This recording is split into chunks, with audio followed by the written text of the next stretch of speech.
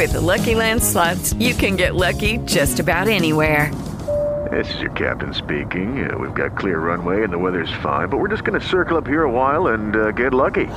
No, nothing like that. It's just these cash prizes add up quick. So I suggest you sit back, keep your tray table upright, and start getting lucky. Play for free at LuckyLandSlots.com. Are you feeling lucky? No purchase necessary. Void where prohibited by law. 18 plus terms and conditions apply. See website for details.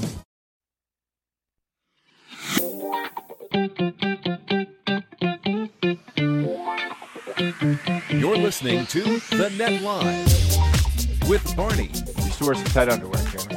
And DJ Roueche. You get to call yourself buff all the time. Where's Pretty? You promised me he'd be on the show today. All this travel and plane and priorities been really getting in the way of our relationship. We'll talk about all kinds of non-volleyball related things. He dated Irene Cara. Gabrielle Reese. You can call me Gabby if you want. The only thing missing is a mascot head. Post-sack does sound a lot more funny. It's The Net Live right now.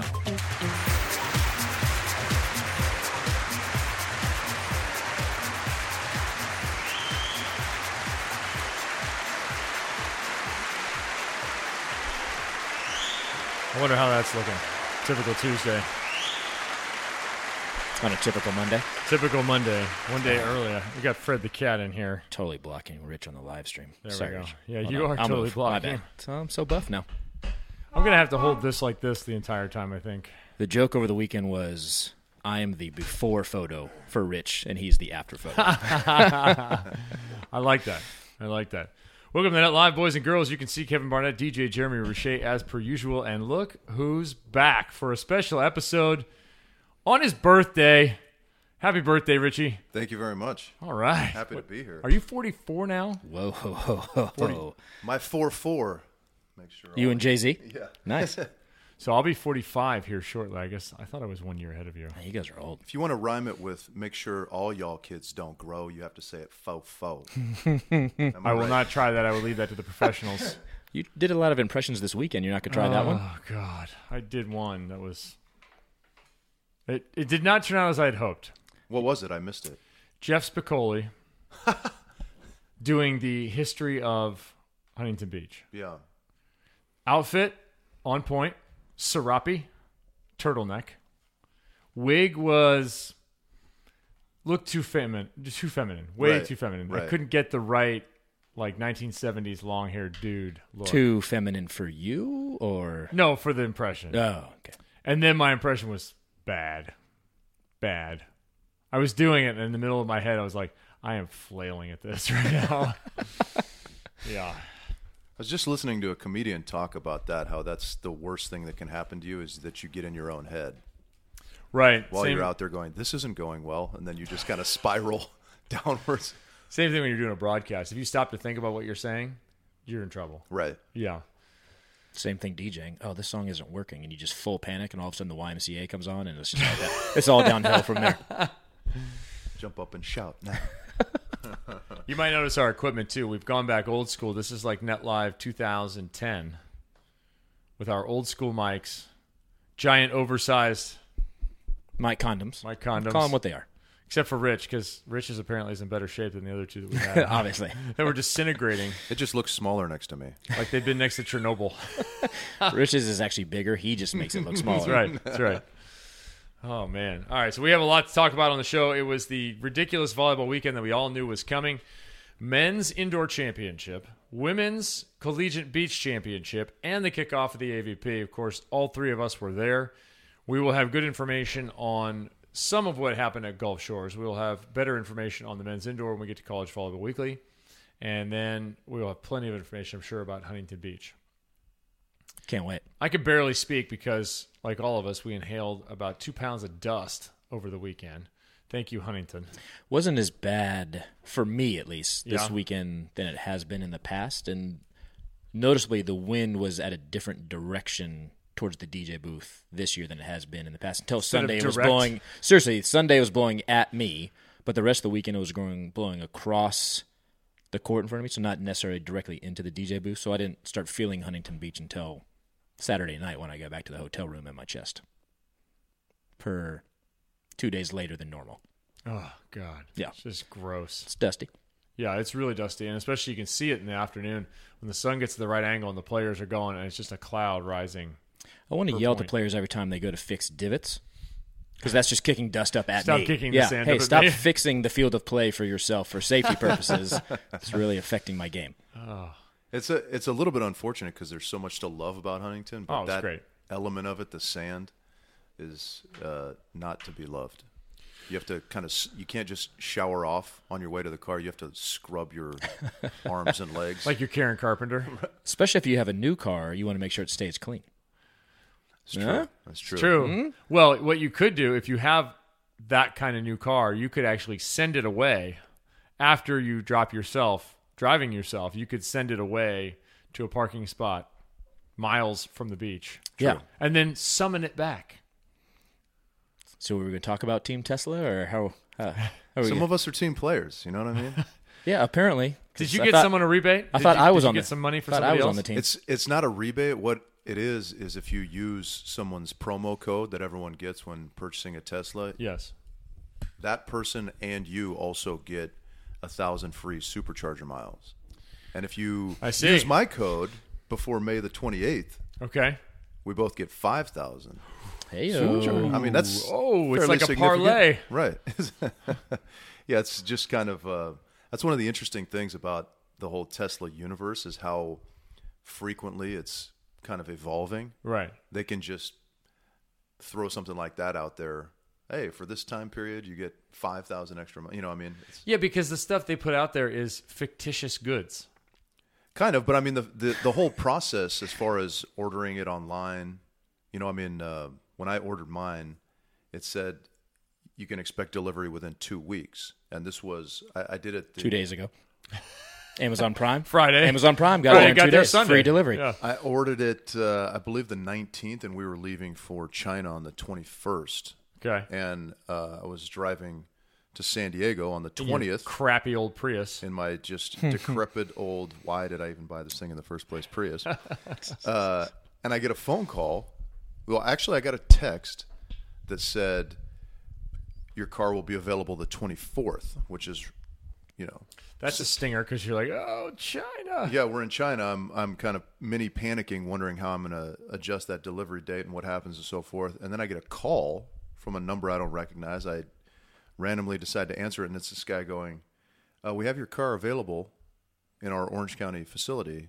Can you take delivery of it this afternoon? And so I started scrambling and eventually ended up making that happen. And I mean, so literally I had put in the order the night before online and had my car the next day. The next day. So it was Amazon Prime because they are now doing in some locations 1 day delivery. It was awesome. Very Prime-esque. So not only do you get the AVP with Amazon Prime, but you can also get a Tesla next day. I was waiting for the drone drop right into my parking spot. Oh, that'd be amazing. We can get in. We can change trajectory of the conversation because there's a funny comment on the Facebook message board asking if we're going to talk about popping champagne bottles 101 because there was a issue in the men's finals this weekend. Well, you know, when you get older, your grip strength goes. Well, then what happened? I don't know how it happened, but when Jake passed the bottle off to me, the cork was already like super wet, so I couldn't get a grip. Couldn't get a good grip on it. Yeah, that was the problem. That's why it took so long and so much effort to get that thing out of there. I like that Jake handed it to you after a few tries. He's like, "No, I'm just going to give it to my coach." Hang on, we've got a guy in that department. Well, and what's the amount of pressure? You know, that you're full panic. Was the difference between pulling the cork out and breaking the top of the bottle? Yeah, which I don't want to have happen. I do want to point out that the guy that probably has more experience at popping bottles had no problem with his, but the other two that may not have as much experience did have a difficult time. The one who's won more tournaments was struggling. Correct. That is the one who has popped more bottles was not. Was that 31 for Jake? Yes, I believe so. 31 is the correct number. Yep. Can we talk about? We forget, and by we I just mean the collective we.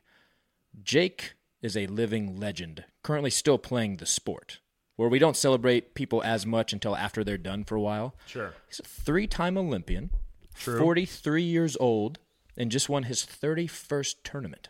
I feel like I should salute him or something. Yeah, when he goes by, I should stand at attention. You should bow, is what you should do, Kevin, because you're not a beach guy. Not so, says Dig Magazine. Just saying. Yeah, by the way, I've been in the sport for 16 years and never been in Dig Magazine. It's fine. There's a lot of elements to what you just said there that are kind of fascinating to observe. Yeah.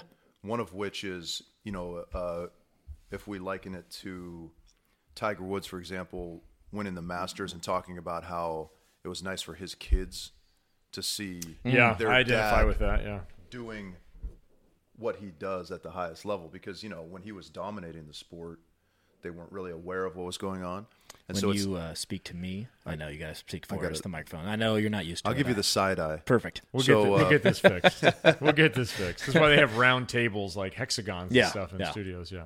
But it's nice to see that part of the equation taking shape for Jake, too. You could spin towards the camera and just take your mic and spin it with you if you want. Because his oldest, Crosby, is how old now?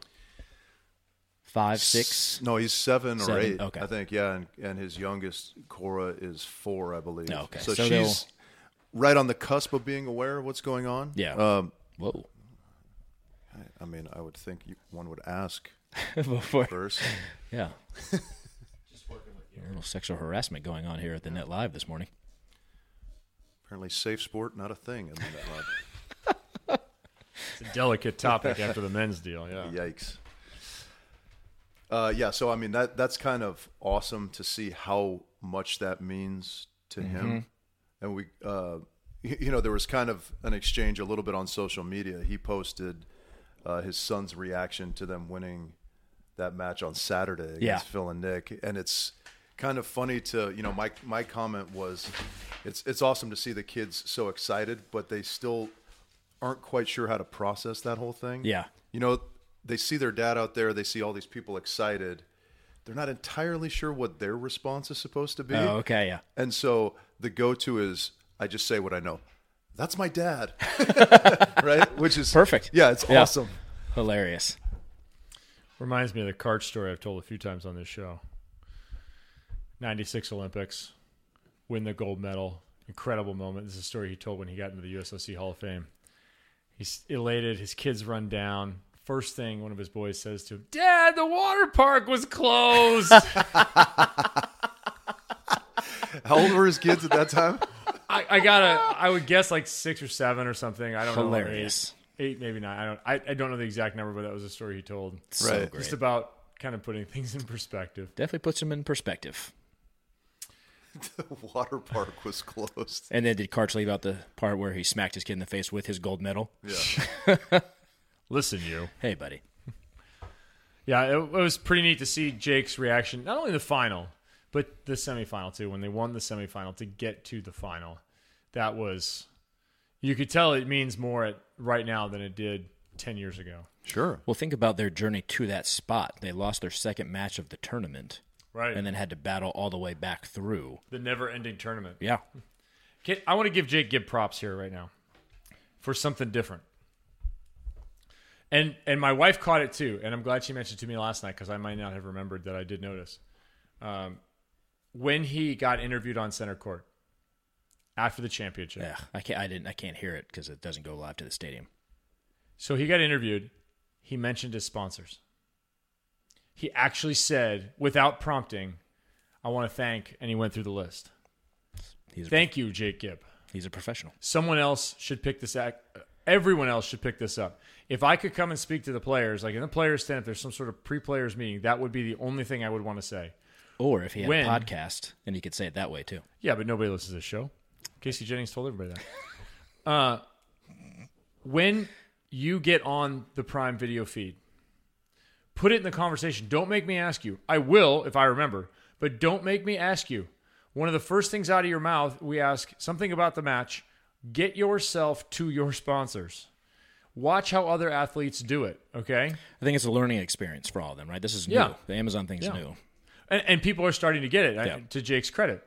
Like, dude, put your sponsors in there. So if I ask you something about that last point, what happened, how were you able to come back, or whatever it may be, hey, we've just really been in a good spot, and my sponsors have helped put me there, Lululemon, CBDMD, who is apparently sponsoring everybody now. I wasn't worried about getting sunburn because Clean Skin protected me, so I stuffed Phil straight down. It was awesome. Yeah, I mean, you got to get that stuff in there. If you listen to other athletes, particularly racing, which I watch a fair amount of, because they all have individual sponsors. It's akin to that in that everybody has their own sponsorship. It's not like the NFL where you can't have some NFL player touting something because it's against league rules, right?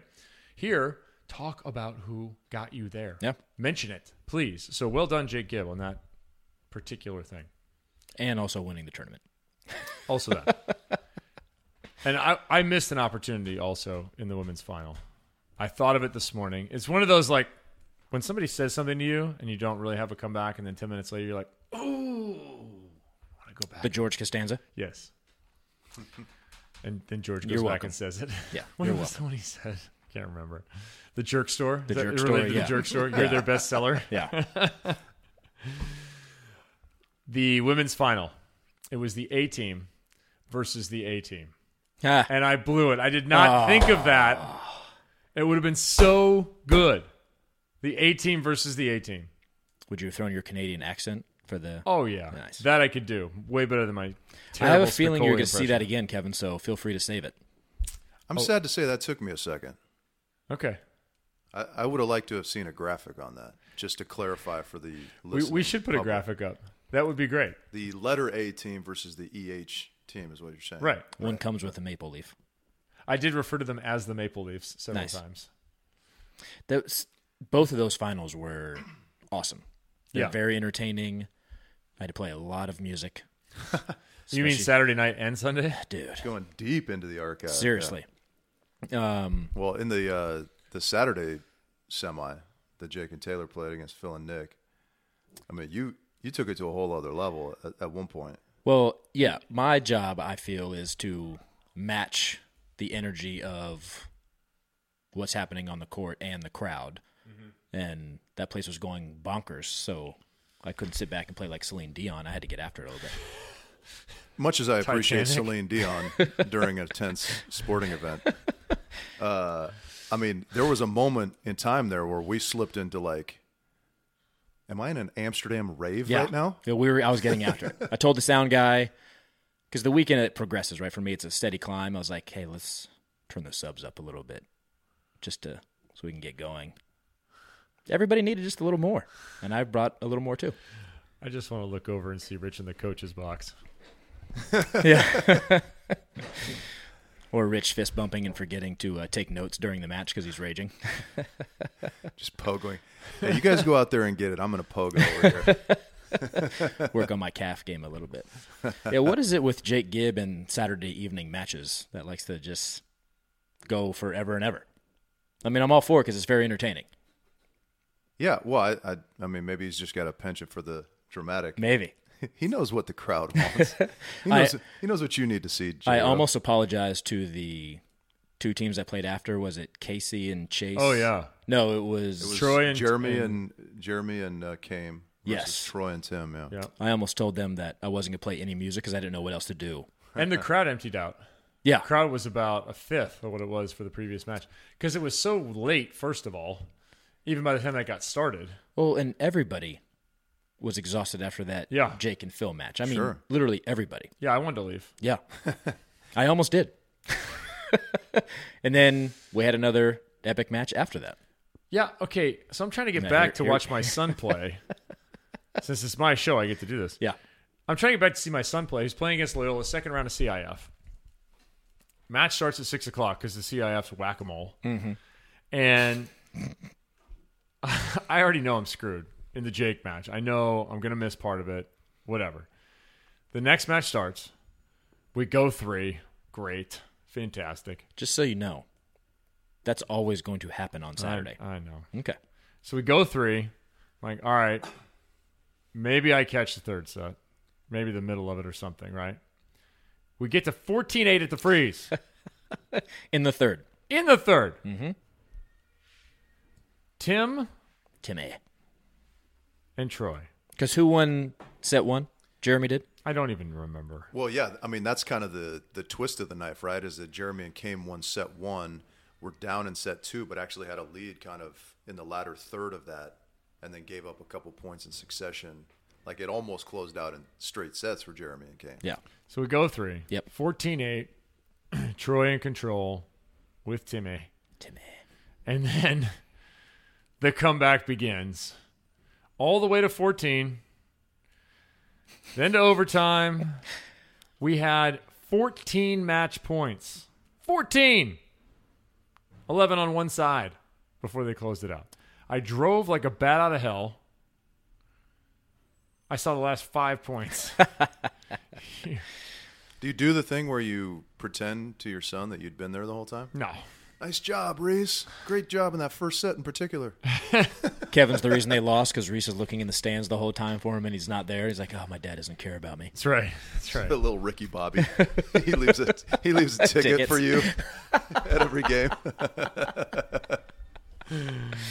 Yeah, so thanks a lot for that, boys. But it was thrilling. I always say in indoor volleyball, like if we're going to go 5 sets, make it exciting. Because I don't want to stay for 25-13, 13-25, 25-14. Don't do that to me. All right? Make it good. I'll stay here for 10 sets. I don't care. Donald was standing next to me during those last 2 matches, and I just kept yelling at him about the freeze. I was like, "Thanks, Donald." It's pretty amazing how consistently you get some drama from that. Well, anytime in the freeze, anytime a team makes a comeback and then they tie it up, just add another 20 minutes onto that. Yeah. Because that's what's going to happen. You got to score 2 real points now. Absolutely. Against teams that, it's been tough to.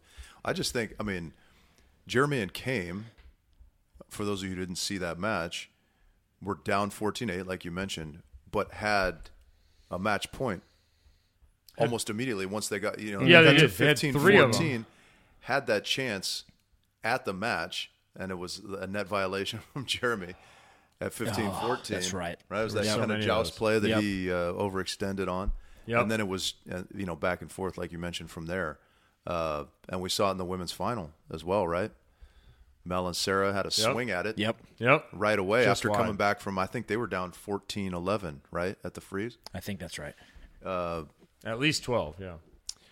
Yeah, I thought it switched and froze at 14-11. Okay. Maybe I'm wrong there, but in any case, they battled all the way back, had that match point, and a viable. I think they had 2 or 3 swings. They had 2 swings in that rally. Yep.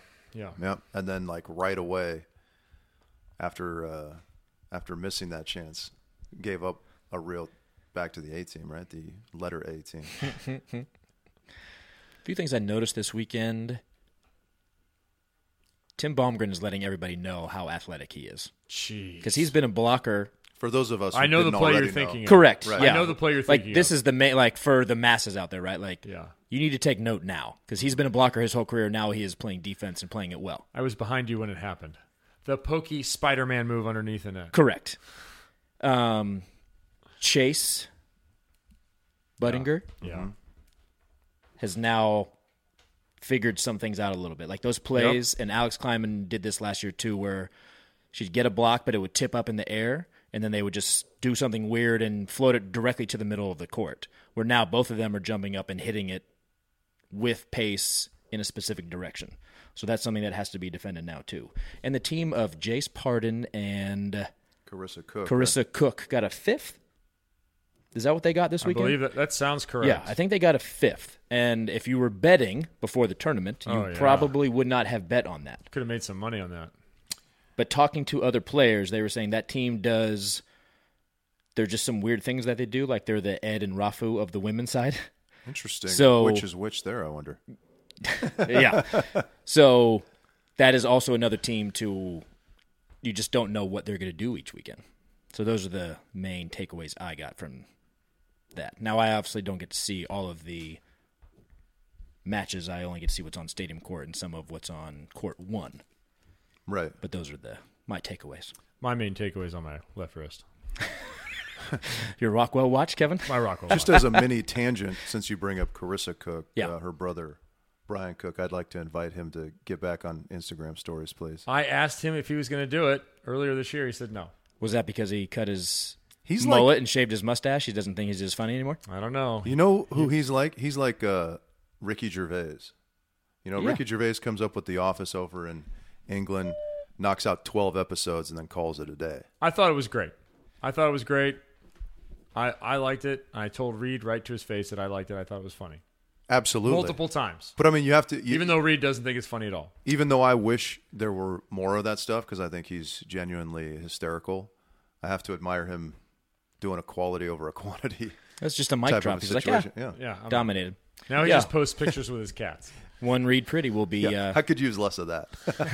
We'll be happy to know that Brian Cook is no longer on the Instagram story game. I tell you, I also, along the same lines, I appreciate Trevor. Trevor Crabb? Yeah. And I roasted him a couple years ago on here because of what he said to Reed. Well, it was the words. I thought it was a little too far. Because he called Reed a hack. Yeah, I thought. And I'm just going to say. I thought it was a lot too far. Reed's not a hack. I'm just going to throw that out there. But, caveat to that, I've said before, but I again, this weekend when the Crabs played each other in the semis, I appreciate that he brings something different, something fun, and it's keep it up. And he doesn't discriminate. That is correct. He talks to whoever's on the other side of the net. Right. I mean, we'd have to get Reed to confirm this, but I think Reed has a bit of an appreciation for him as well. I think so.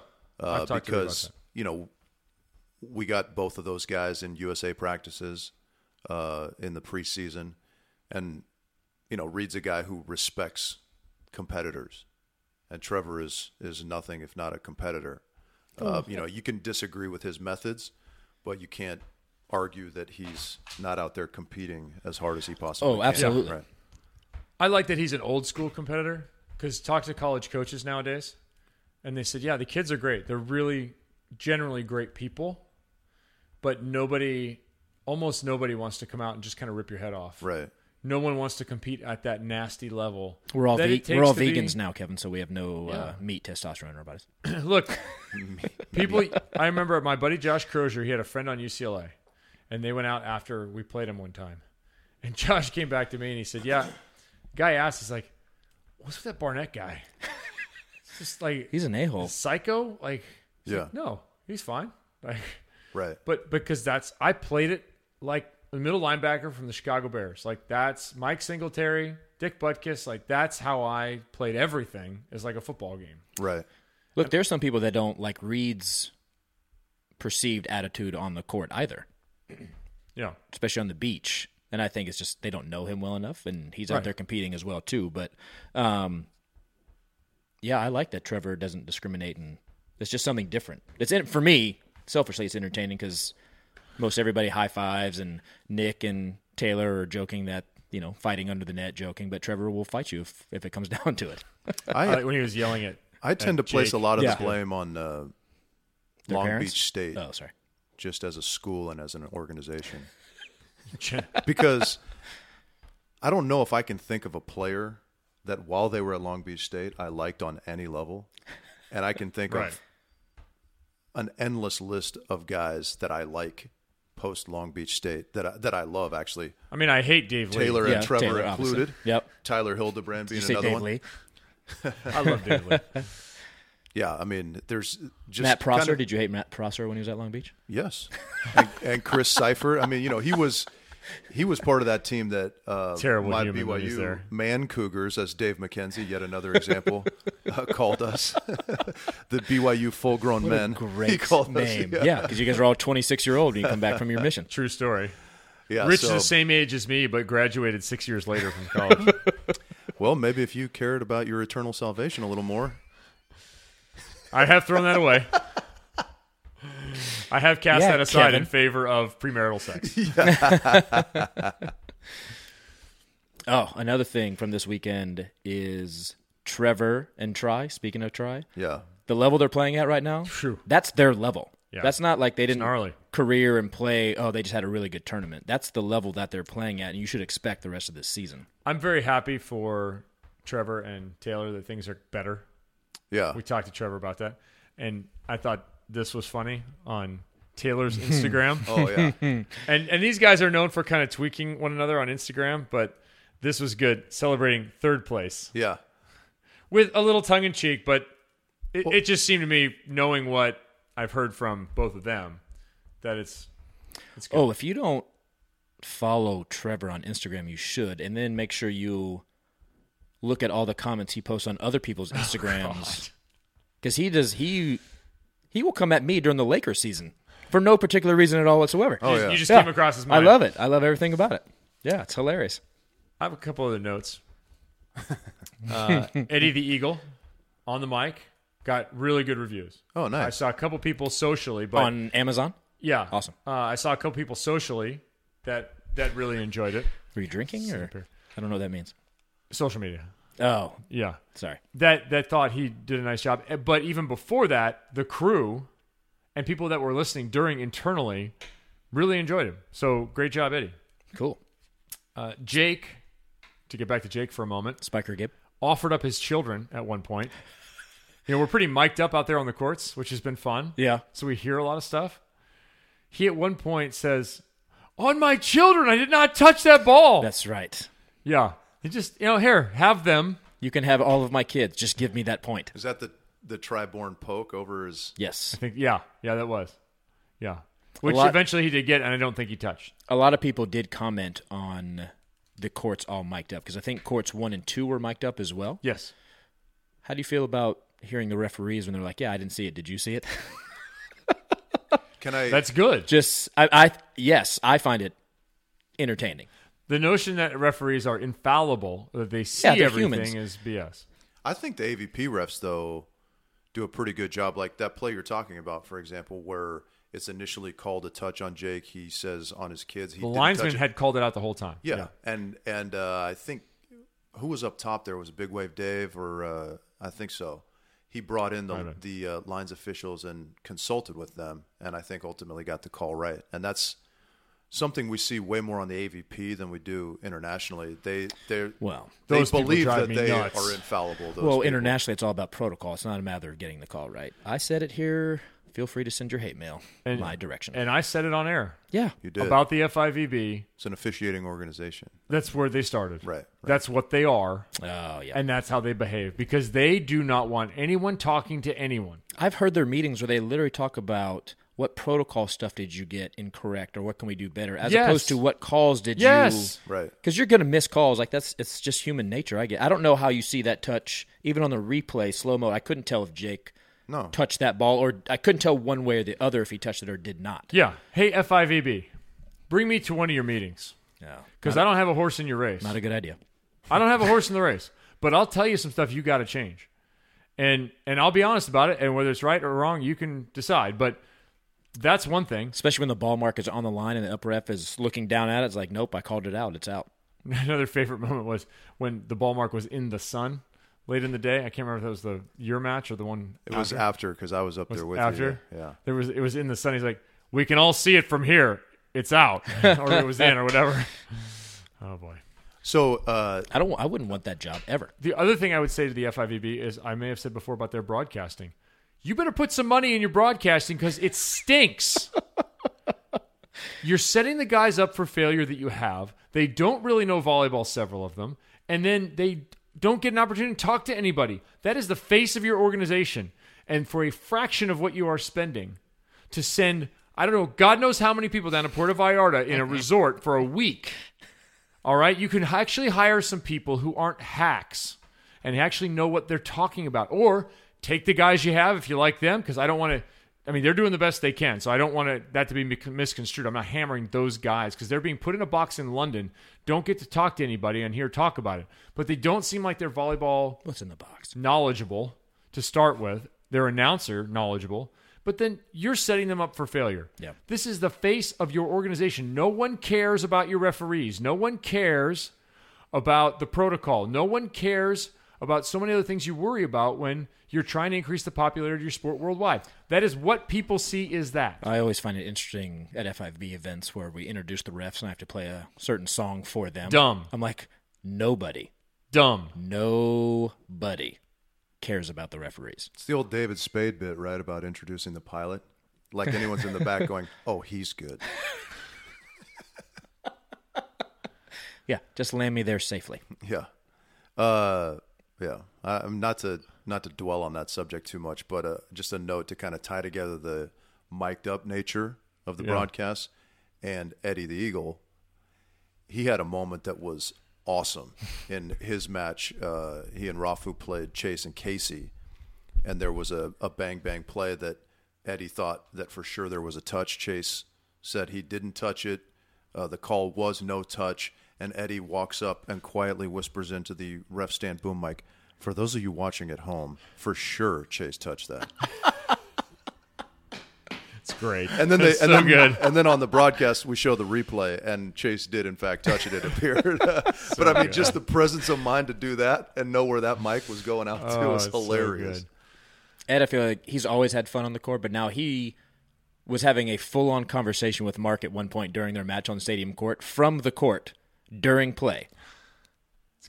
I find it amazing. Dax Holdren used to talk to me during play. Who? Towards the end of his career. Dax Holdren. You know who he is. Yeah. He jumps 3 inches off the ground and hits with his left hand. That guy. God, super whippy arm. Yeah. Super whippy. Can't wait to get a text from him about making fun of how terrible he was at jumping. I had something else to yell at the FIVB about. Oh, no. It was actually the reverse of that because I hammered him on that. The work that they have done in stadium with their in-stadium experience is great. They've really put a lot into that. I think it's improved tremendously. Indoor? Indoor. Yeah, because they were mimicking the beach game. Fine. Yeah. I think it's good. I think it's really good. But here's the problem. At maximum, biggest match ever, the crazy wild one with 60,000 people, whatever, usually it's 5,000 people, right, who get that experience. And think about what you're giving to the other however many million people around the globe that watch your matches via TV, internet, app, whatever. Think about the difference, how much effort you've put into that. And then every time I talk to you, FIVB, 3 times in the last year about different projects, and we get to rate, and you're a joke. You're a laughingstock joke for what you're paying. Well, stop sending them ideas. And that number is tiny. It is a rounding error in that organization. Look, we all, and I mean all of us, players, announcers, DJs, MCs, have been taking a pay cut for the sport of volleyball as long as we've been involved. I've been taking a pay cut for 16 years. Oh, this would be fractional. Amazon, I was happy with what you paid me this week. Would be fractional. Maybe I need to do some Amazon broadcast too then. So FIVB, hey, if you want an honest opinion from someone who's been around a bit, maybe they don't want an honest opinion, Kevin. It's fine too. They got it on this show for free. They don't even have to fly me to Vallarta. Sheesh. I want to thank Nick Lucena for making me look smart. For growing out his beard and hair. In just a funny moment. 3 consecutive missed serves. Mm-hmm. I said it's time for the picnic bump serve. Sure enough, he does it. Right then. That's so great. Underhand serve? Underhand serve on center court. On stadium court, yeah. It was awesome. Thanks, Nick. That was awesome. We need to call it stadium court because if it's center, that implies that it's in the middle of everything. Stadium. I do it too. I'm trying to get out of that. Yeah. While you're playing the back row. Kevin said that to me this weekend too. I almost slapped him in the face. I know. I've said back court on air. Hey, everybody. On the beach, there's no back row. There's a back court. There's the back of the court. There's a back court. Front court and back court players. You don't have to have a line. I would agree with that, J. Rich. Thank you. I mean, J. Row. Speaking for Team J. Rich.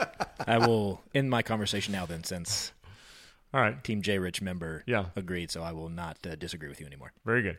Just don't call it a back row player. I will get you the flag that says solidarity. Perfect. And my Tesla. Before the 28th, please. Code is A614-5. Yeah, what do I need to do to get a Tesla? You mentioned Chase and his growth, or you did maybe. I did. I agree. I would like to mention Alex Kleiman. Yeah. A couple of balls. I believe I said that too, but fine. I would like to mention Alex Kleiman all the time. A couple of balls she hit, Phil-esque. She for the women's side hammered some balls this weekend that bounced. And not just because it caught a good divot either. No. Like, she legitimately beat the cover off it and put it to the sand. So, Alex, keep it up. Whatever you're doing, keep it up. If she, because April in that finals too, you'd seen her earlier in the day, like, stepped it up a notch in that finals. And then Alex, it's those plays again where there's a touch on the block, and it's, do I set April, do I go over? And last year, again, she'd go over, but knuckle poke it to the middle of the court with no pace, nothing, where yesterday she was hammering balls. I mean, crushing balls. Yeah. Plenty of good hits, but a few swings that were gnarly. Absolutely. I expect we'll see. I don't know what everybody's schedule is this year, like what events they'll be missing and things like that, because there will be a few conflicts with the FIVB. But I suspect we'll see that final matchup again at some point. Yeah. Other notes. These shirts are for sale. That shirt is amazing, by the way. It is amazing. Typical Tuesday. This is the Kelly Reeves official shirt. She has a cut of this, so every one of these that's sold, Kelly gets a cut. How much of a cut, Kevin? Are you screwing over the volleyball players too? Only as much as I'm screwing myself. So this is the back here. So a lot then. You're screwing yourself a lot then? So if you want to get one of these, Not- avpstyle.com. avpstyle.com? Yeah. Interesting. It's a new deal. Funny because we were discussing it in your booth, with Laura Day and the social media crew. You know how many people come to my booth that should not come to my booth? Continue your story. Besides just me? Continue your story. So I was discussing with Laura Day, and she's like, what is AVP Style? Are you running some bootleg AVP thing? Exactly. Yeah. Was she unaware? She was unaware. Okay. Also, this shirt that I'm currently wearing. Casey Patterson.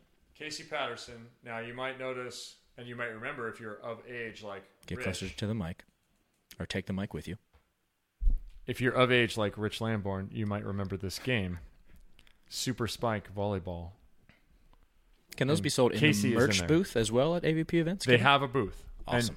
And they did not have stock this weekend. They may at future events because we did it like right up to. I got this on Saturday, but it's my design for these two actually. That's interesting that you made that gesture because I was thinking if there's another, like if that's a limited run on the typical Tuesday thing, one of my favorite parts of that is when she goes typical Tuesday starts and then snaps. So I wonder, like there's a snap emoji maybe you can incorporate into the next run of that shirt. That's a good idea. I like that. And the thumbs up, too. There's always a thumbs up. Yeah. At some point in the... She knows exactly where to put her hand in front of the camera with the thumbs Not up. only that, she also knows where the camera is during her matches. I like watching her, too. It's so fun. She's so entertaining. So I was searching on the site this morning. I will make sure Fred is up there, but I know this one is currently available. Casey Patterson. And there will be others. Nick, we have one for Nick as well. It's just somebody screwed up on the image. Is there a Greyhound? It's Nick the Quick. Okay. We may do one later with a Greyhound. There was discussion of that. Nick's face on a dog would be funny. Can we talk Especially with his new furry look. He also looks thicker. Yeah. Well, he is shredded beyond belief. Well, he's definitely shredded, but like more muscle, but it's called muscle maturity. I know what you're saying. Have you gotten there yet, Jeremy? Do you have any maturity, or are you still adolescent muscle? Like I said earlier in the show, I'm the before photo of Rich Lambourne, and he is the after. Did I stump you? That's it? I just didn't know where to go. Well, we can go to more volleyball. We will have other shirts. We're working on one for Phil as well. And thinking of who else. A Moby shirt? I had two funny ones for Case Beer. He shut me down. So for now, no Case Beer shirts. But can I take a moment to compliment you, Kevin Barnett? Well, by all means. This is an amazing show. Here we go. Yeah, First of all, this is... Here we go. I'll mute Kevin and I. Go ahead, Rich. First of all, one of the reasons I like listening to you is because you say things like, it's a rounding error to characterize how little they're paying. I mean, that's just like such a brilliant way to say that I never would have thought of myself. But the hammer that you made for, that hammer award, I mean, first of all, is amazing craftsmanship. But I was talking with Glazebrook about it a little bit, like your ability and willingness to go above and beyond, like that's not part of your deal, right, at Amazon to do all this extra ancillary stuff that you do, but it's awesome. And then kind of the footnote to that is your ability to make contact with the mini volleyballs with said hammer on Stadium Quote was really impressive. A lot more difficult than people realize, I think. Did you hear the crowd boo him at one point, or was that the DJ? That Just the booed him? DJ booth. Because I dare you to get out there and try and make contact with that thing. It's like trying to hit a golf ball with the end of your putter. Have you ever tried to do that? Yes. I'm 0 for lifetime. Only after I missed a putt, though. I don't know how Kevin swung that thing like a normal bat to begin with. Because the only way I could swing that is if I had one hand on the bottom and one hand towards the top. Right. Not a chance could I swing that thing like a baseball hockey bat. stick. Yeah. Yeah. We almost killed somebody in the crowd. You did almost take that person out. He was on his phone awesome. paying zero attention standing along the rail, and I hummed in. I think it was a big ball. It was the a medium bigger size. ball. Yeah. That's that guy's fault. Yeah. I want to hit some full size. Because then we'll get some distance. It's like being in the splash zone at SeaWorld. That's your fault. Or at a Gallagher event, which we may do later with the hammer, actually. That's your fault. Yeah, to put it in kind of the sports nerd terms, right? It's the smash factor on that hammer has to be pretty solid, I would think. Did the voting conclude on that? Yeah, there was voting. I'd have to check the So explain the hammer award. Okay, so here was the idea. And sadly, I will also say that there was a miss that you may see later fixed. If not this year, definitely next. My idea was to have it like best offensive performer. And I whittled it down from best spike because then it's just one thing, and I don't think it's as interactive as it needs to be because I want the fans to vote. I want the fans every week to vote on who is the best offensive performer. Now we've lumped into that kind of just net play, transition kills, whatever. So each week I want the fans to vote. One woman, one man. We have a field of 4 that we're going to right now unveil on midday Saturday. I think starting the tournament, we're going to ask for nominations. So if you want somebody to be in the running for the Hammer Award, you see great plays, put them out there to us. We'll come up with a list of 4 on each side. From Saturday afternoon on, they'll be voting on those 4. Whoever wins on either side in that poll, that name will end up on the hammer. Now, fortunately, I did not say when that name will end up on the hammer because I failed this weekend. I'd used a Torx head screw. It's the one that looks like a star. Nobody knows what that means. It looks like a multi-point star. You can keep talking about it still. Yeah. Nobody knows. It does. It's not a Phillips. It's not a standard. Again, nobody knows. Continue. Okay. And I knew this was a problem. I set aside a bit, and I was going to go buy a handle to put the bit in and put that in the box so I could use it each week because I don't want to take the hammer on, I don't want to buy an extra ticket for it and strap it in next to me on American Airlines. I want to take the little plates off and machine the name on and then put the plates on each week. Well, I couldn't find a Torx head, so it's traveling with no name this week. So the hammer award's a fail is what you're saying? No. Okay. That was interesting because now we have a new section on here that I can eat through. So the Hammer Award each week we'll award the award and we'll put names on it. There'll be 8 names on it by the end of the year, and then we'll do something with it at the end of the year. And I'm hoping it makes it out in center court to like smash some fruit Gallagher style or hit some balls or some sort of contest or something. I thought you hitting balls was the perfect use of it. I'd hate to see you smash fruit again and kind of sully the hammer itself. Then you got to hand out plastic to the front row. All right. So yeah, maybe we'll do some more of that, but we'll figure out more ways to use it. It was just, I thought something fun. Yeah, but kudos to you for not only having the creativity to come up with that kind of stuff, but apparently the lack of away from the beach tournament life to actually execute it. I knew the backhanded part was coming. I was waiting. Now, here's the front of my hand. Here's the back. My buddy Brandon Higa had a late suggestion that I had no time for one day out from the event. He said, "Did you make a shield for the best defender?" Nobody cares about defense. So maybe everybody loves the long ball. It's a process. Yeah. So we may have a shield at some point that also travels. I'm going to give that to Taylor Crabb for the nobody. I'm just going to stand in the middle of the court on a free ball and Phil tees off on me, and I'm still going to dig it anyways. Right. Yeah, dude's gnarly. That was pretty gnarly. Dude is gnarly. I got a couple tweets about this over the weekend, and Rob Aspero just commented that a reporter next to him in the media booth to the right of the DJ booth said, "Why do they have music during play? Takes away from the sport." Wrong. As a player, wrong. I think as a player, you tune it out until it's raging on Saturday night. Because I've asked players this even earlier in my career, like, do they hear it during play? I don't think they hear anything unless it's a terrible song. I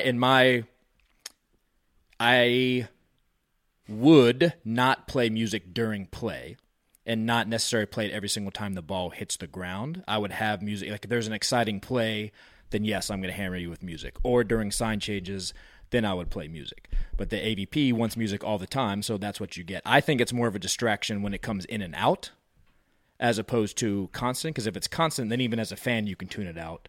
Unless you're sitting next to the speaker, then you're screwed.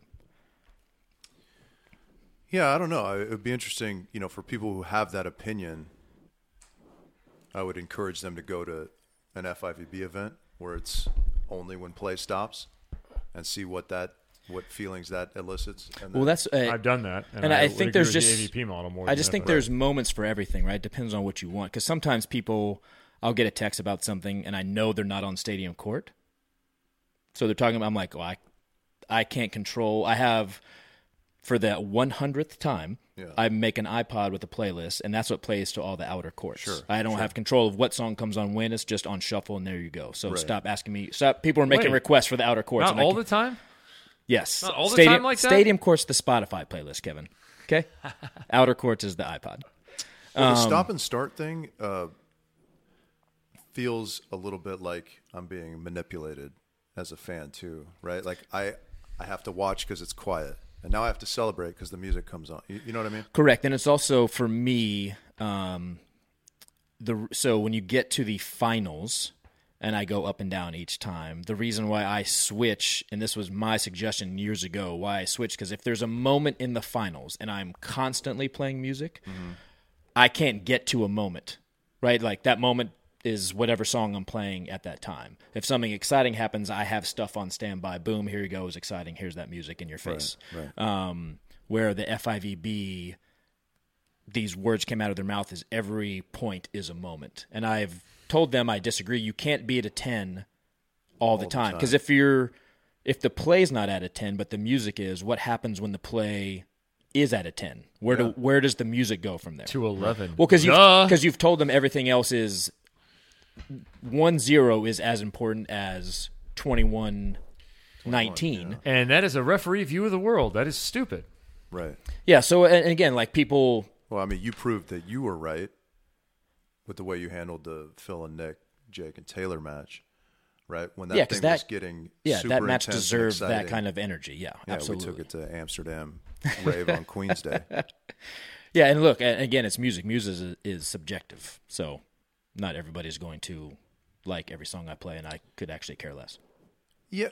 In a way of care less as in, like, if you don't, like, let's say Donald one day is like, hey, I don't like any of the music you play, like, okay, then that's his opinion and that's fine. Then somebody else can come in and do it. Like, there's nothing. Does Donald want to hear Crosby, Stills, and Nash? He does, and it's the funniest thing ever. Donald wants it raging at all times, just in case you're wondering. I think with music, I have this conversation with people from time to time. We can disagree on whether we like something, sure, absolutely. But you can still, I can dislike Adele, let's say hypothetically, but acknowledge that she's incredibly talented. Totally. And I think at a sporting event, I cannot like rap music or whatever you happen to be playing, but I can acknowledge the energy that it creates. Yeah. You know what I mean? We got to get to College Volleyball Weekly. Rich, go to your this snack. This is a way more important snack conversation. time. Snack time for Richie. Time for us to talk about the AVCA College Volleyball Weekly segment. We bring in our correspondents, Vinny, Jay, and Robbie. Gentlemen, NCAA Championship in the books. I'll just leave it to you because, honestly, I just saw tweets, texts. I really saw nothing of it except the 2-minute Halloween-themed cut down that the NCAA decided to put up. Well, it's 2 more minutes than we got last year, so we're making positive steps in the right direction. 30 years, we'll have it at an hour. Oh, God.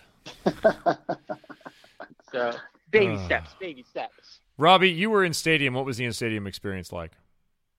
No, that was a great crowd for Long Beach State. I mean, they were kind of crazy and saying, actually, I saw a video that Vinny had posted of the crowd waiting for match point to fall. But, I mean, the energy was there all weekend. They were so into the play whenever Long Beach State was there. But there was some really solid play by the other teams as well. And, the Hawaii fans came in force, and they're just a great group to have in the house. They like their volleyball. So when there's a non-Long Beach State game and Hawaii was involved, they were totally energetic. You'd hear that clap and whatever they're saying, Rada, Puna, or clapping all through the rallies. It created a great vibe for championship weekend. And, they're excited to be there. Their team is there and they're seeing good volleyball. And, they're just generally people are enjoying the play and they were totally entertained. And it's exciting to see that the group of people come together, that the volleyball community just go out and support the sport the way they did, and to have that emanate in the sellouts on the semis and the finals nights. Jay, we talked about it. I know I wanted Pepperdine to be there. Robbie needed to have UC Irvine be there. Other teams wanted to be there, like George Mason, but it seemed like we really did get the 2 best teams this season matched up in the championship. I 100% agree. I thought there were a few teams throughout the year that were hot teams at the moment, Pepperdine being one, Santa Barbara being another, USC being the latest in that group. But, consistently over the course of the season, Long Beach and Hawaii have proven themselves to be the team to beat. And, we all jokingly said it'd be awesome to see the 4 matches in the next few weeks between these two teams and see who comes out on top. And Long Beach was definitely that team this weekend. And that was a great finals. It was an epic match of the ages and two teams that just, showed the level of men's volleyball that has progressed in the last, 5 to 10 years. It is such a high pace right now. And I got to give the two setters the credit. I thought Josh and Joe were phenomenal. There are some plays that those kids made that, and you watch it in slow motion and you're just amazed at how they came out. So, kudos to Long Beach State. Obviously, kudos to Hawaii for making it there and being a worthy opponent. That was by no means a blowout. I think all the matches are within due scores, and that's what you want. You want two teams that are going to go after it and show that they belong, and both teams definitely did. And congrats to Long Beach. Robbie, you were actually there and enjoying the festivities. Tell me about the environment for Long Beach. The play of TJ DeFalco was outstanding, and then what did you see after the conclusion? Well, it definitely was one of those what people would expect to see from a star player kicking it up 4 more levels, because TJ didn't necessarily get the highest stats all year long, but he was a solid contributor, always a second contributor in points, or some contributed on aces or digs, but he wasn't always the offensive producer. But he definitely was a playmaker. And one thing he was for sure on Saturday night was an insane playmaker. Josh Tuniga got some just critical saves. He got a pancake diving save that showed up on NCAA.com. Great video, by the way, of him saving the ball. TJ ended up putting all that transition ball away for the kill. But there were times when there'd be an extended rally. Balls were just ricocheting all over the place. Teams are going all out to save them.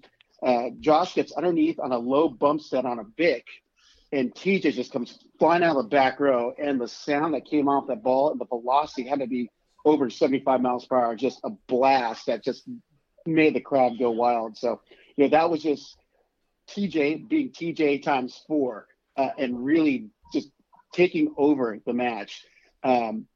Seeing Joe Worsley do his thing. I mean, the guy's a playmaker also. And it's so exciting to see just the effort that he puts out to make that Hawaii team that much better. The shocker at the end of the night was announced an all-tournament team when we did not see Stein von Tilburg on that list. But, I went and looked through the box scores, and actually Colton Cowell, who ended up making the all-tournament team, had significant numbers and was the performer during the NCAA tournament. So the committee made the right call on that. It was, Colton Cowell was the role player that made the difference for Hawaii. On any other given day, when a team hits over 350, they're going to win that match. Unfortunately, Long Beach State hit over 450. So, it was an insane night of great play, but, the shocker was not having the 4-year starter, the 2-time All-American of Stein von Tilburg not being on the all-tournament team, but he didn't have as great a tournament as Colton Cowell, so it made sense. Vinny, you also got out here to California, did you not? Yeah, I did. Actually got a good opportunity to see some volleyball play, even went to the AVP. I don't know if you saw the report I filed, but I said the shirtless team looked really good on the men's side. I did see that. And you're talking about Rich Lambourne, right? This just in, they were good. That's correct. They were good. They were talented. They were good. No, I have to say it was a great atmosphere, some great volleyball. I think the thing that, may get lost is, in any other year, Lewis probably wins a national title.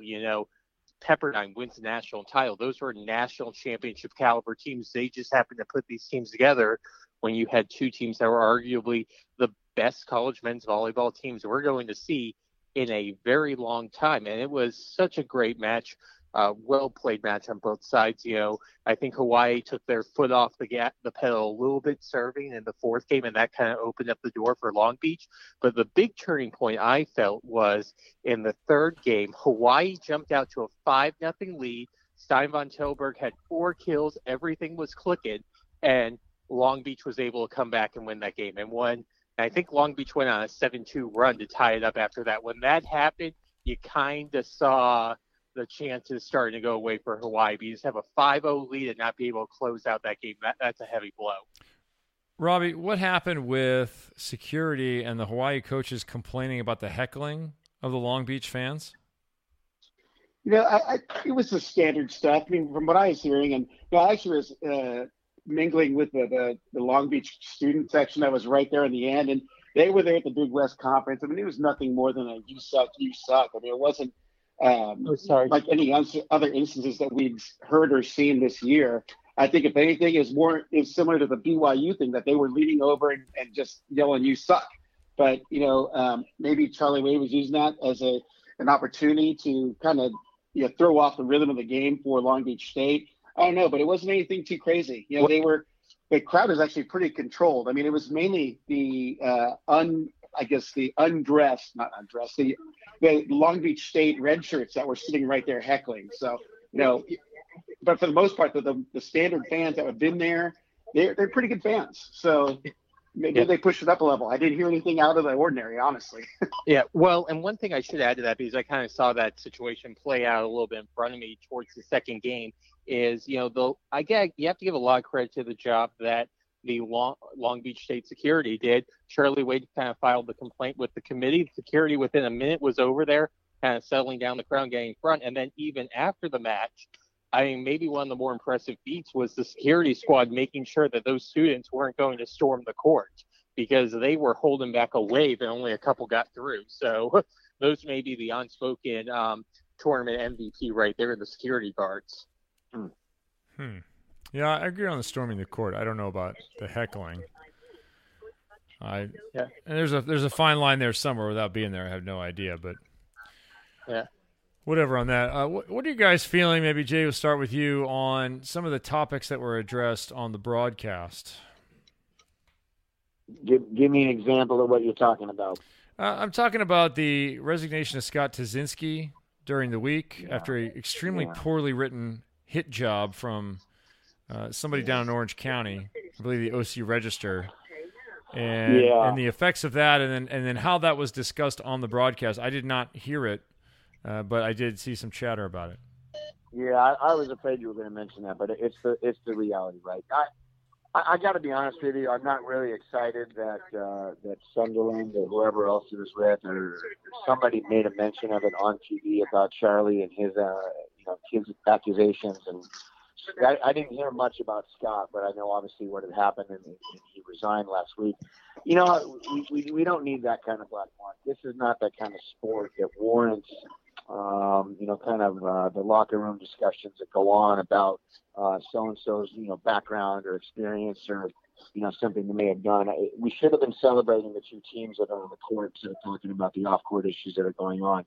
I don't know what the outcome is going to be for either one of them. I don't know if Scott will be allowed to come back. I don't know if Charlie is going to have to resign. I surely hope that the best thing works out for both of those coaches and they get to go and continue to do what they do if indeed they are found innocent of the charges. But I don't know one way or the other what the accusations will lead to. And it's just a shame that they felt the need at that moment to discuss it. I know they got to fill airtime, and sometimes they need a little bit of a shock value to gain more attention. But it was a sad time if you ask me. I'm not asking necessarily about the accusations themselves or any sort of adjudication there. I'm asking more about the warts and all approach to what is a news story if it's legitimate sport and you have a coach resign in the week before, and I don't know how it was addressed specifically on air. That's what I'm wondering. Vinny. Yeah, well, I was going to say, I'm necessarily fine with them mentioning it because it is a news story. The focus is it's how much are you talking about it. If you're making that the focus of the story, and in fairness, I haven't seen the broadcast, so I don't know. But the other thing I'll add to this, and I was doing a hit on a Hawaii radio station before the semifinal match. I made this comment as well. There's so much that's unknown with the Charlie Wade stuff right now and everything, and everyone has an opinion. And what I would just advise people is this is kind of the equivalent of the Mueller report. Let's wait for everything to come out, and then let's form our opinions, because it does no one any good to form their opinions without all the information out there. So let's just be patient and see what ultimately happens with this investigation, because who knows, it could come up that they're incorrect charges, it could come up they're accurate charges, we don't know.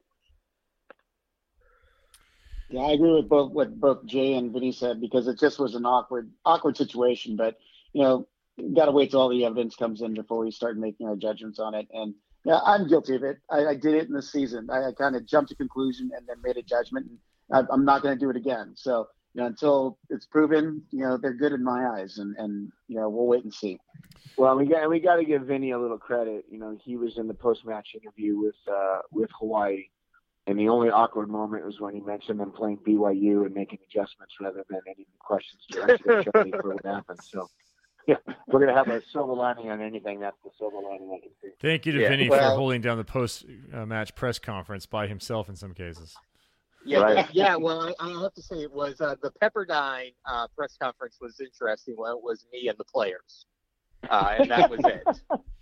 So it's called an intimate affair. You pay extra for that most times. Yes, I know it was. And I'm sitting there also. I'm like, yeah, I don't really have that much to ask you guys. Okay, let's start thinking of some questions. So when you got to come up with some stuff, Vinny, you got to come up with some things, man. Be on your toes. I know. I came up with some stuff. I mean, we got Robert Mulhaney's thoughts on Game of Thrones, so we're all good.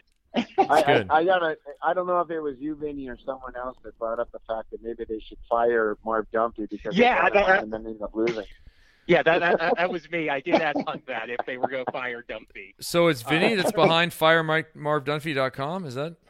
Yes, and I did actually ask Doug Beal, and I'm pretty sure he's okay with me reporting this. He is not coming out of retirement to take the Ohio State job. He did confirm that to me because I did ask. This just in. All right, boys. Anything we missed from the championship match? I think one thing is just, I thought it was a great environment, with any NCAA tournament events or matches, there's always a few hiccups here and there, stuff to improve upon. But I thought that Long Beach did a really good job, and I think that they've made a really good case for, why they should be hosting it again in the future. And, I'm excited now for, to get this event back on the East Coast and see what Jay and George Mason has in store for 2020. If history is any guide, then it means that George Mason will be in the final next year. Well, yeah. That is the other weird trend that someone pointed out is, so the last 8 years, we've had back-to-back champions, and one of those years, the champion has won on their home court, which means either George Mason or Ohio State will be winning the championships in 2020 or 2021. Wow, no pressure. Nope. No pressure. Get it done, Jay. Well, if there's anything that I would add is in regards to the video challenge system, and have cameras at the right angles, because it was great to have it, but they were only doing it at 60 frames per second. They were only limited to certain lines and not really the top and bottom of the net. I mean, it could have been so much more, because I know that the lead called when there was at least 3 inconclusives when they shouldn't have been, and you couldn't even really protest or challenge if there was a attack line fault on a 3-meter attack. My question is, during the year, weren't they touted as having the most advanced challenge replay system in the country because of the fact that Data Volley had rented out their system to them for the entire year because they were going to use it during the finals? Was something wrong with it? Because it looked good when I saw it earlier in the year. It looked fantastic. 180 frames per second on some of those cameras. And so my understanding is, why were those cameras not used? What happened? What, did they use a different system? I believe they may have. What? I think they did. But I don't remember the name of the initial system that Long Beach started out with this year. But I think someone else would come in. Video check is the Data Volley one, right? There was an inline violation with Pat Gassman on a serve that everybody and their mother seemed to think that he was over, and yet we don't have video of it. No, I talked. How do we not have video? I talked to her mother. She disagreed, but everybody else was on board. Yeah, no, I thought those were standardized camera angles that they had throughout the entire year, and apparently those are not. I don't understand why, but stranger things have happened. Hopefully they changed the replay system, because there were still a few calls that were egregiously missed, and now you're wasting a challenge on a call that should be easy made. And I hope the powers that be make the changes to to include that if a coach gets a call correct, that they do not lose that challenge. They get to continue to keep it. Right. I don't see why that isn't something that doesn't change moving forward. At the very least, do it at any match held above, north of Vegas, but west of the Rocky Mountains, and then east of California. Make sure that in that area, that little square that creates a rectangle, that you get unlimited challenges. Yeah, I think it needs to be changed. I think that's a rule that we need to modify. Right, and I think if you also do that, you'll see less coaches using the challenge as a de facto timeout. Well, part of that discussion. Why? It's funny you mentioned that, Benny. I just signed a request for any rule changes that I wanted to see, and one of the topics of discussion that I had around with other coaches around the country is they want to see the replay system. If you get a challenge correct, you get to keep it. But they also wanted to say that the teams were not allowed to come to the sideline during the challenge and talk to the coach. So the coach was literally left to the sideline to be able to stay where they are. They're not allowed to chat with the teams because some coaches were using it, in effect, as a timeout when they knew darn well that the call wasn't even close. All right, well, you should be able to do that quickly, but also I would say then take away one of the regular timeouts. We don't need this many timeouts. You don't need Agreed. 2 timeouts, especially in the 5th, but you do not need 2 timeouts each in these matches. Just forget it. You get 1. Deal with Agreed. Yeah. Agreed. You're not that smart anyway. I mean, come on. Nothing you're saying is going to change what's going on. Well, imagine if you're the team that's getting the crap kicked out of you early in the match, and so you call the timeout, and like, hey, guys, just trying to break a little momentum. We're getting the crap kicked out of us. And then, 10 points later, you call another timeout, and the kids are looking at you for information. You look at your kids going, hey, we're still getting the crap kicked out of us. Apparently, we haven't made any changes. Right. But I mean, especially in the TV matches where you're going to get one at 15 if no one's called a timeout anyway. So in some cases, we get one at 15, then we get one at 16, then we get one at 18, then we get one at 20. Knock it off. Enough. Yeah. Internationally, it's worse. But Agreed. Absolutely agreed. Hopefully those changes get made. Sure. Absolutely. All right, before I let you guys go, top 3 teams for next year, and I'll let you roll it through your brain for just a second before I pick one person to have to go first. Vinny. Yeah, so I actually did the way early predicted rankings on off the block. And, Limestone. Getting shredded apart.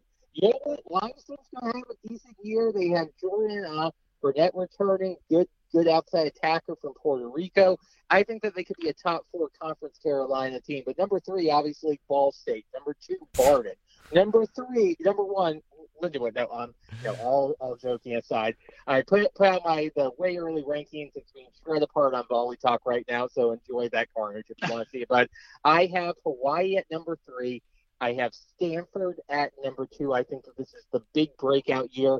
They have all the pieces, and then I have BYU at number 1 with that combination of Gabby Garcia Fernandez and Zanardi on the oppos. That's going to be a deadly pin situation. They got to fix their passing, though, in the offseason. That's going to be key. But, it's funny, though, in 2020, it's a wide-open year. This time last year, I think we all felt it was going to be a coordination of sorts for Long Beach next year, and Hawaii kind of emerged, so they were the sexy mid-year pick. But this year, you're kind of throwing it, or for 2020, you're kind of throwing your hands up in the air like, I don't know. There's just so many teams that are losing high-caliber players. A deadly pin situation, a lot like Hellraiser. Robbie.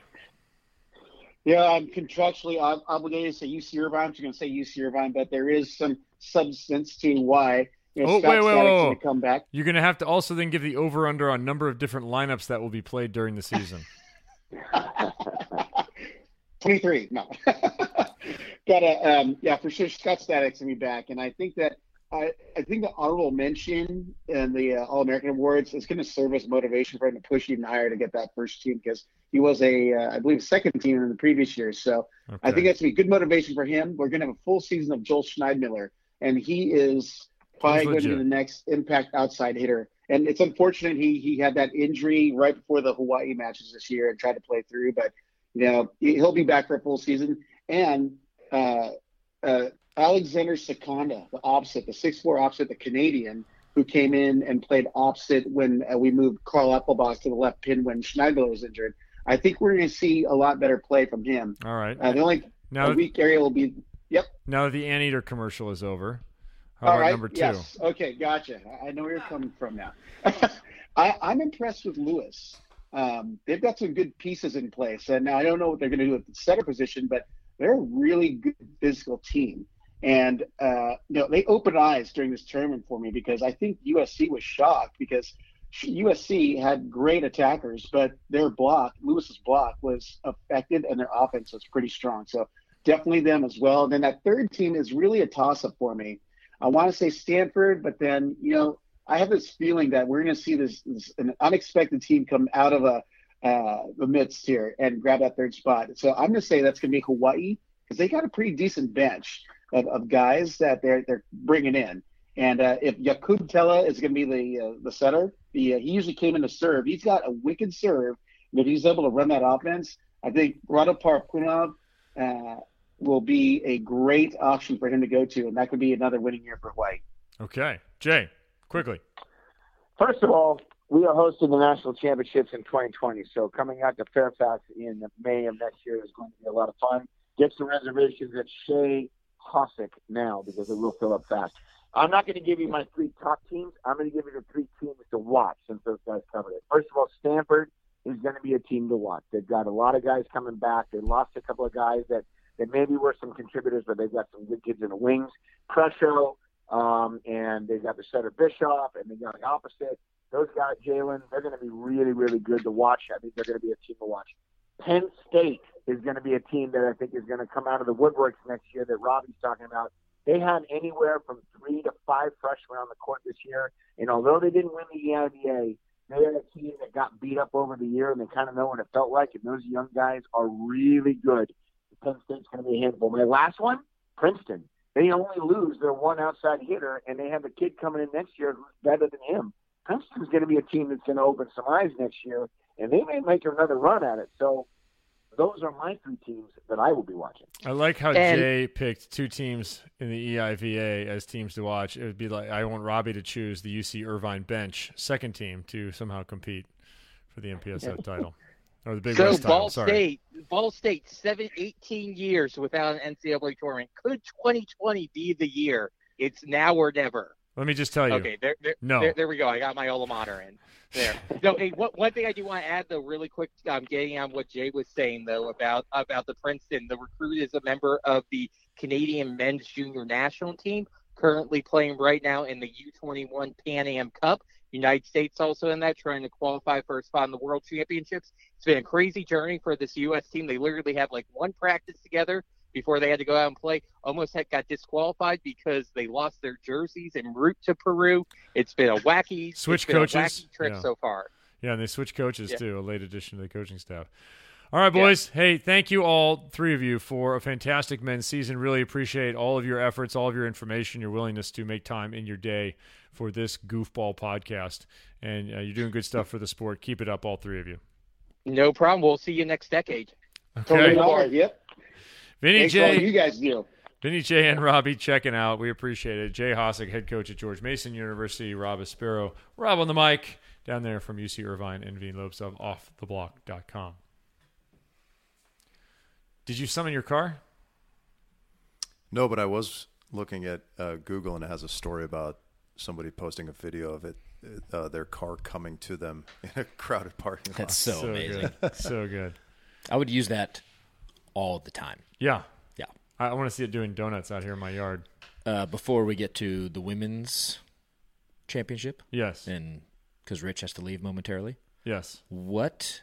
because I'm very curious about these conversations. You don't have to get specific, but what are the conversations like with your team when you lose earlier in the tournament?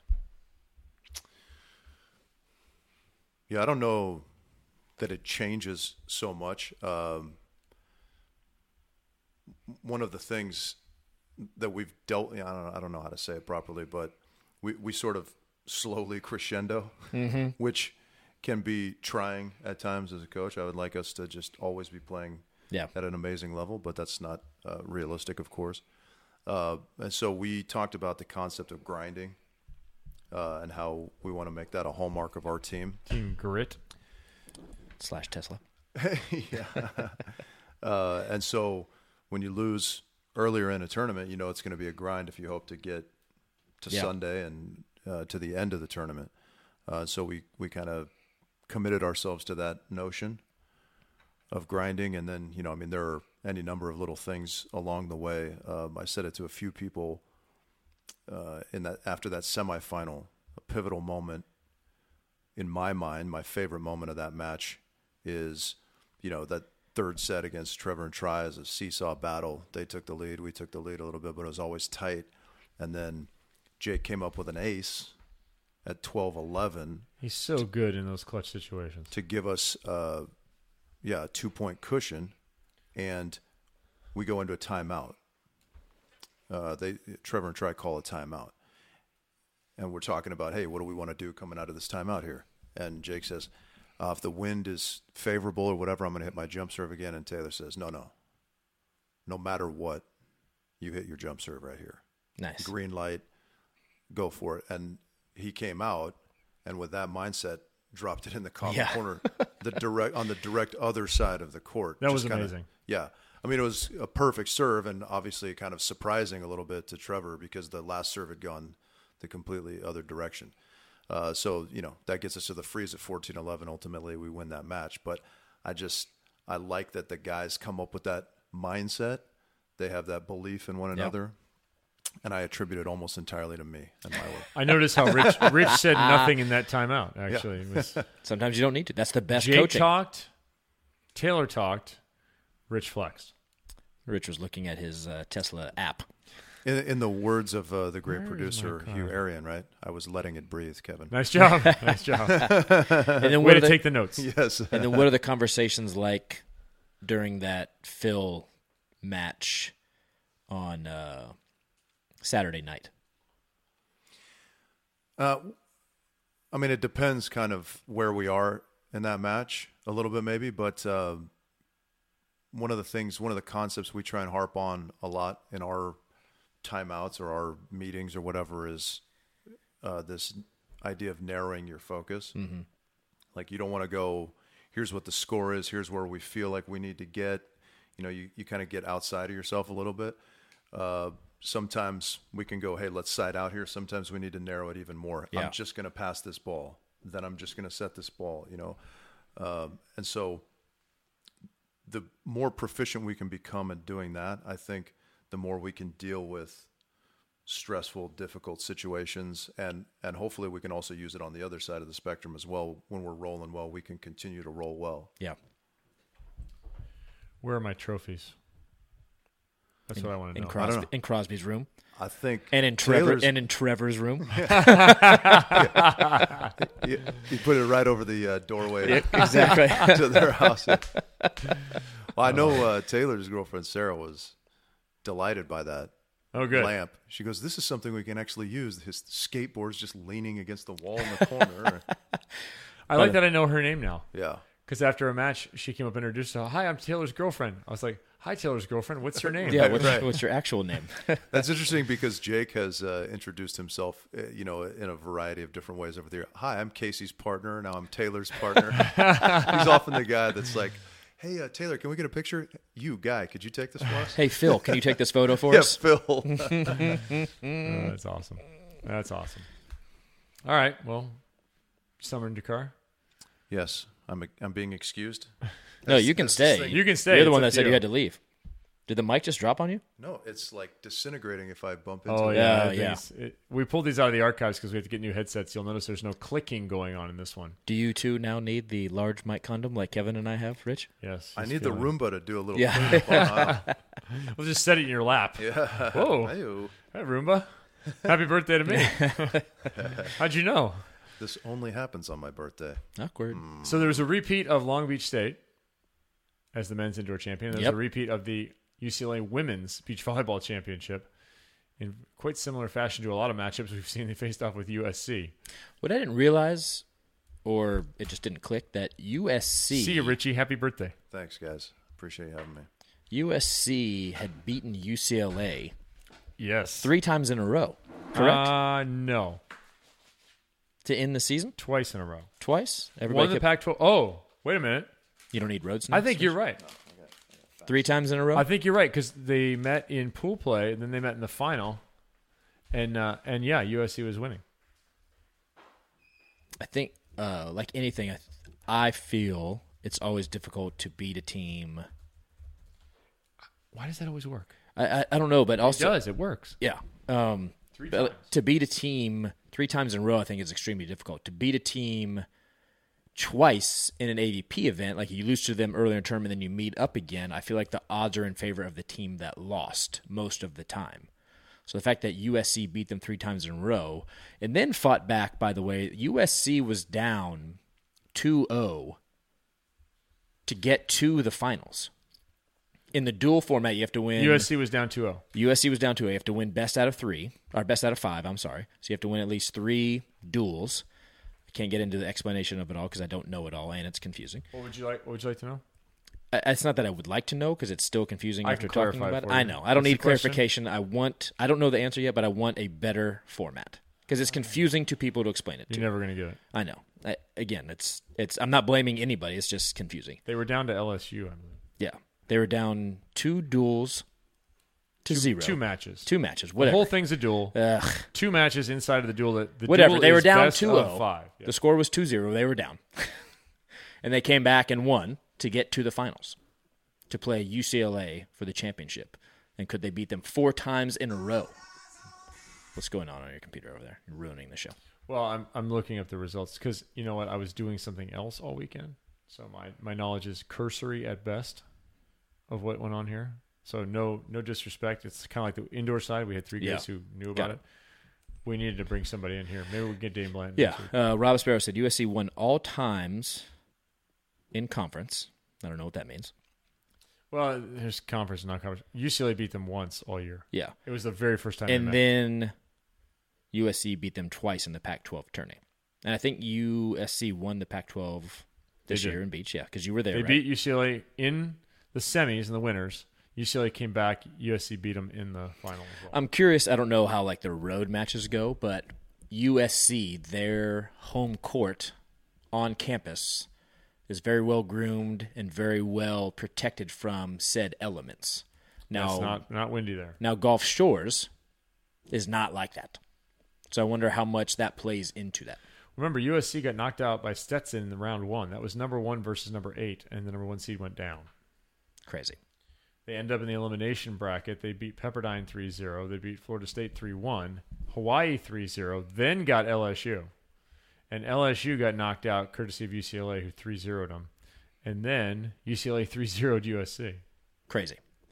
So congratulations to Steinmetzger,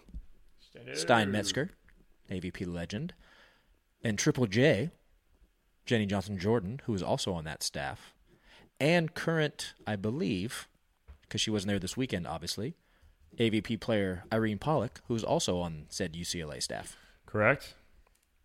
And Sarah Sponsel, who you'll see out there, who is won her 2nd national title. Wonder if she'll make the finals again in Austin like she did last year. Seriously. Just keep the momentum going. Yeah, just keep on trucking. No Texas pun intended. So, yeah, congratulations to UCLA, back-to-back, Long Beach back-to-back. Did Jake and Taylor win Huntington last year? Did they go back-to-back? Seriously. Yeah, that's all good stuff. What a weekend it was. So now we're going to go into a weekend with no volleyball. So we just take next Monday off? Yes. Okay. I've got stuff to do. I have trophies to build for Austin. What are we going to talk about? I got trophies to build for Austin. I got to get that done. And Seattle, because I'm traveling so much that I have to get the Seattle trophies done now so that they're ready to go. I did not, because I am working at the exact same moment, get to see any of the Amazon broadcasts. I'm going to go back. There's a couple matches to critique myself, but also watch some matches because I don't get to watch it the same way a fan does during a tournament, obviously, because I'm working. But I heard nothing but positive feedback about the Amazon broadcast. That's good. Yeah. That's good. Everybody's like, oh, it's so much better this year. I don't know what that means, but I told everybody it's always going to get better. We said at the beginning of last year, Amazon is a huge thing. Right. You're going to get to see things you didn't get to see before, and it's just going to get better because everybody learns as it goes on, because last year was the first time they'd ever done anything like that. So it's just going to get better. Correct. So I don't know what you and Cameron Irwin did this year, and one Dane Blanton will be joining you for the remainder of the season, I believe, after he was done with his duties this past weekend in Gulf Shores. Previous commitment, as he put it. Yeah, I get it. We all got to get paid in this sport. No doubt. So, yeah, congrats to you guys. Congrats to the Amazon staff. And one Josh Glazebrook deserves some type of an award. I don't know. At every event. 100%. But this, and I meant to email him this last night or before the show today because I wanted to say it to him first before I said it publicly. But I understand that live events, behind the scenes, there are things that go wrong and go on that are frustrating and are difficult, especially the first event of the year. Right.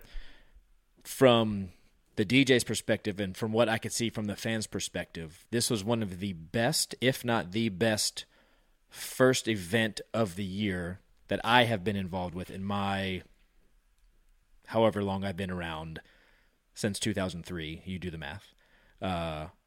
Which is not an easy thing to do. Because even though most of us have done this before, there's still new people. The site is a little bit different. The site looked great when I got there Friday morning.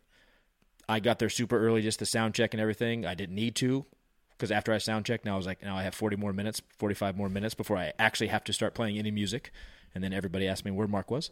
But I think that putting on a live outdoor event is difficult in general. Mm-hmm. But this Huntington Beach event first event of the year was one of the best, if not the best, that I've been involved with in my career so far. You have 7 to catch. Austin, 2 weeks? Yep. Less than that now. Austin will be happening. Then we have New York. Then Seattle. Hermosa, Manhattan, Chicago, Hawaii. Hawaii. So you can check out an AVP Tour event. Jeremy and I'll beat all of them. Yes. Also this week, there is more college volleyball. USAV is having their Collegiate Beach Challenge. That's right. In Hermosa, Thursday through Saturday. And I believe there is a country quota for the FIVB that is on Wednesday, I believe, this week. I'm not sure if it's in Hermosa or Manhattan. I'm trying to get confirmation. I'll let you go by and see that. Yeah. I'm siding out Wednesday morning, but then I will show up afterwards. Let me know, because I will show up for that. You want to side out too?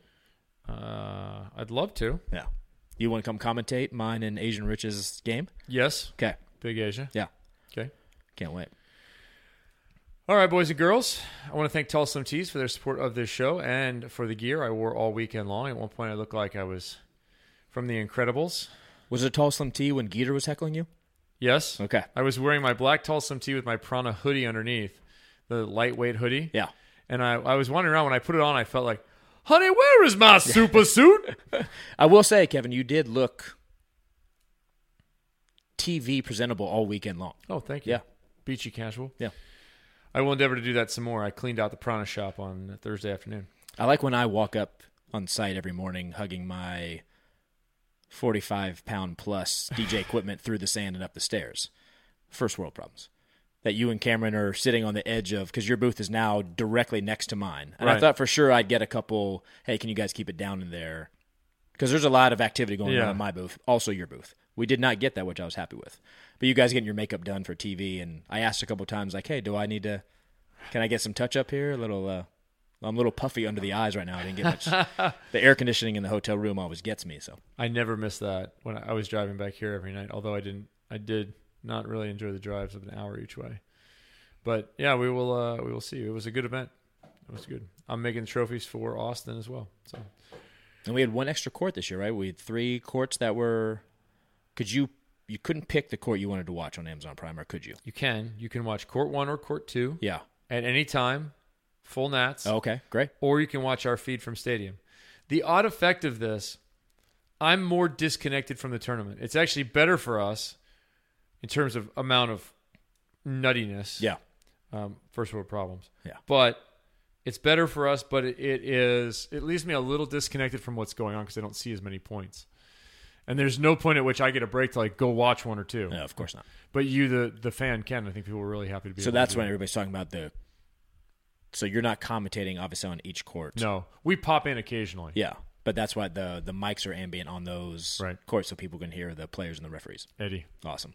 That was – somebody texted me about that. So good. During – because that was on court 1, I think, which was behind Stadium Court. It's pretty funny. Good for him. Yeah. He's good. You'll hear him on the mic again some more. Love it. For sure. Thanks, Tulsa Tees, for their support of the show, support of me as well on the AVP Tour. Code Volleyball still gets you 10% off there. Long sleeves, short sleeves, Classy V, Henley. They have a lot of different styles they've been putting out for the tall, slim man. You know somebody, tall, slim boy, even that could use a shirt that actually fits him. That's not wearing like an 80s half shirt that he should have had shoulder pads under. And I mean like real shoulder pads. The old Brian Bosworth look. Yeah. All right, boys and girls. TulsaTees.com is it. The Net Live is done for another week. I don't know if we'll see you next week. We'll probably see you after. Oh, you know what? We will not see you after Austin, Jeremy, unless you're doing it. Because I will be headed to Nashville directly after Austin. I fly home that Monday. All right.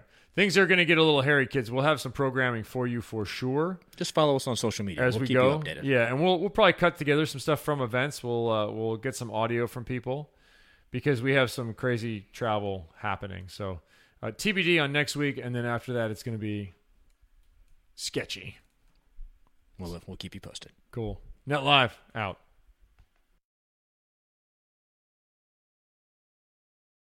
With Lucky Land Slots, you can get lucky just about anywhere. Dearly beloved, we are gathered here today to... Has anyone seen the bride and groom? Sorry, we're here. We were getting lucky in the limo and we lost track of time. No, Lucky Land Casino, with cash prizes that add up quicker than a guest registry. In that case, I pronounce you lucky. Play for free at LuckyLandSlots.com. Daily bonuses are waiting. No purchase necessary. Void where prohibited by law. 18+. Terms and conditions apply. See website for details.